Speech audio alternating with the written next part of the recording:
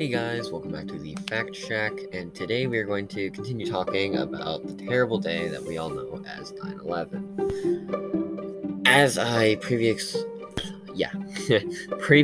explained in the last episode, 9/11 was a terrorist attack from another country, and today I'll be explaining that a bit further. 9/11 was led by Osama bin Laden, and he did this act for America's alleged support of Israel during the Persian Gulf War. During 9/11, 13 of Osama's men infiltrated the American Airlines with box cutters, which were allowed on the planes at that time. Who would have thought, right? When the time was right, they moved to the front of the plane and stabbed both the pilots. The pilot and the co-pilot, and took over the plane.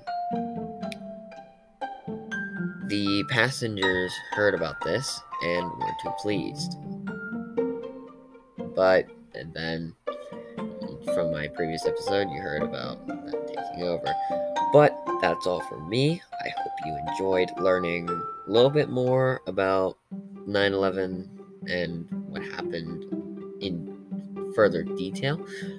The information included was found once again at www.history.com. So go check it out if you wish to learn more, if I didn't cover something.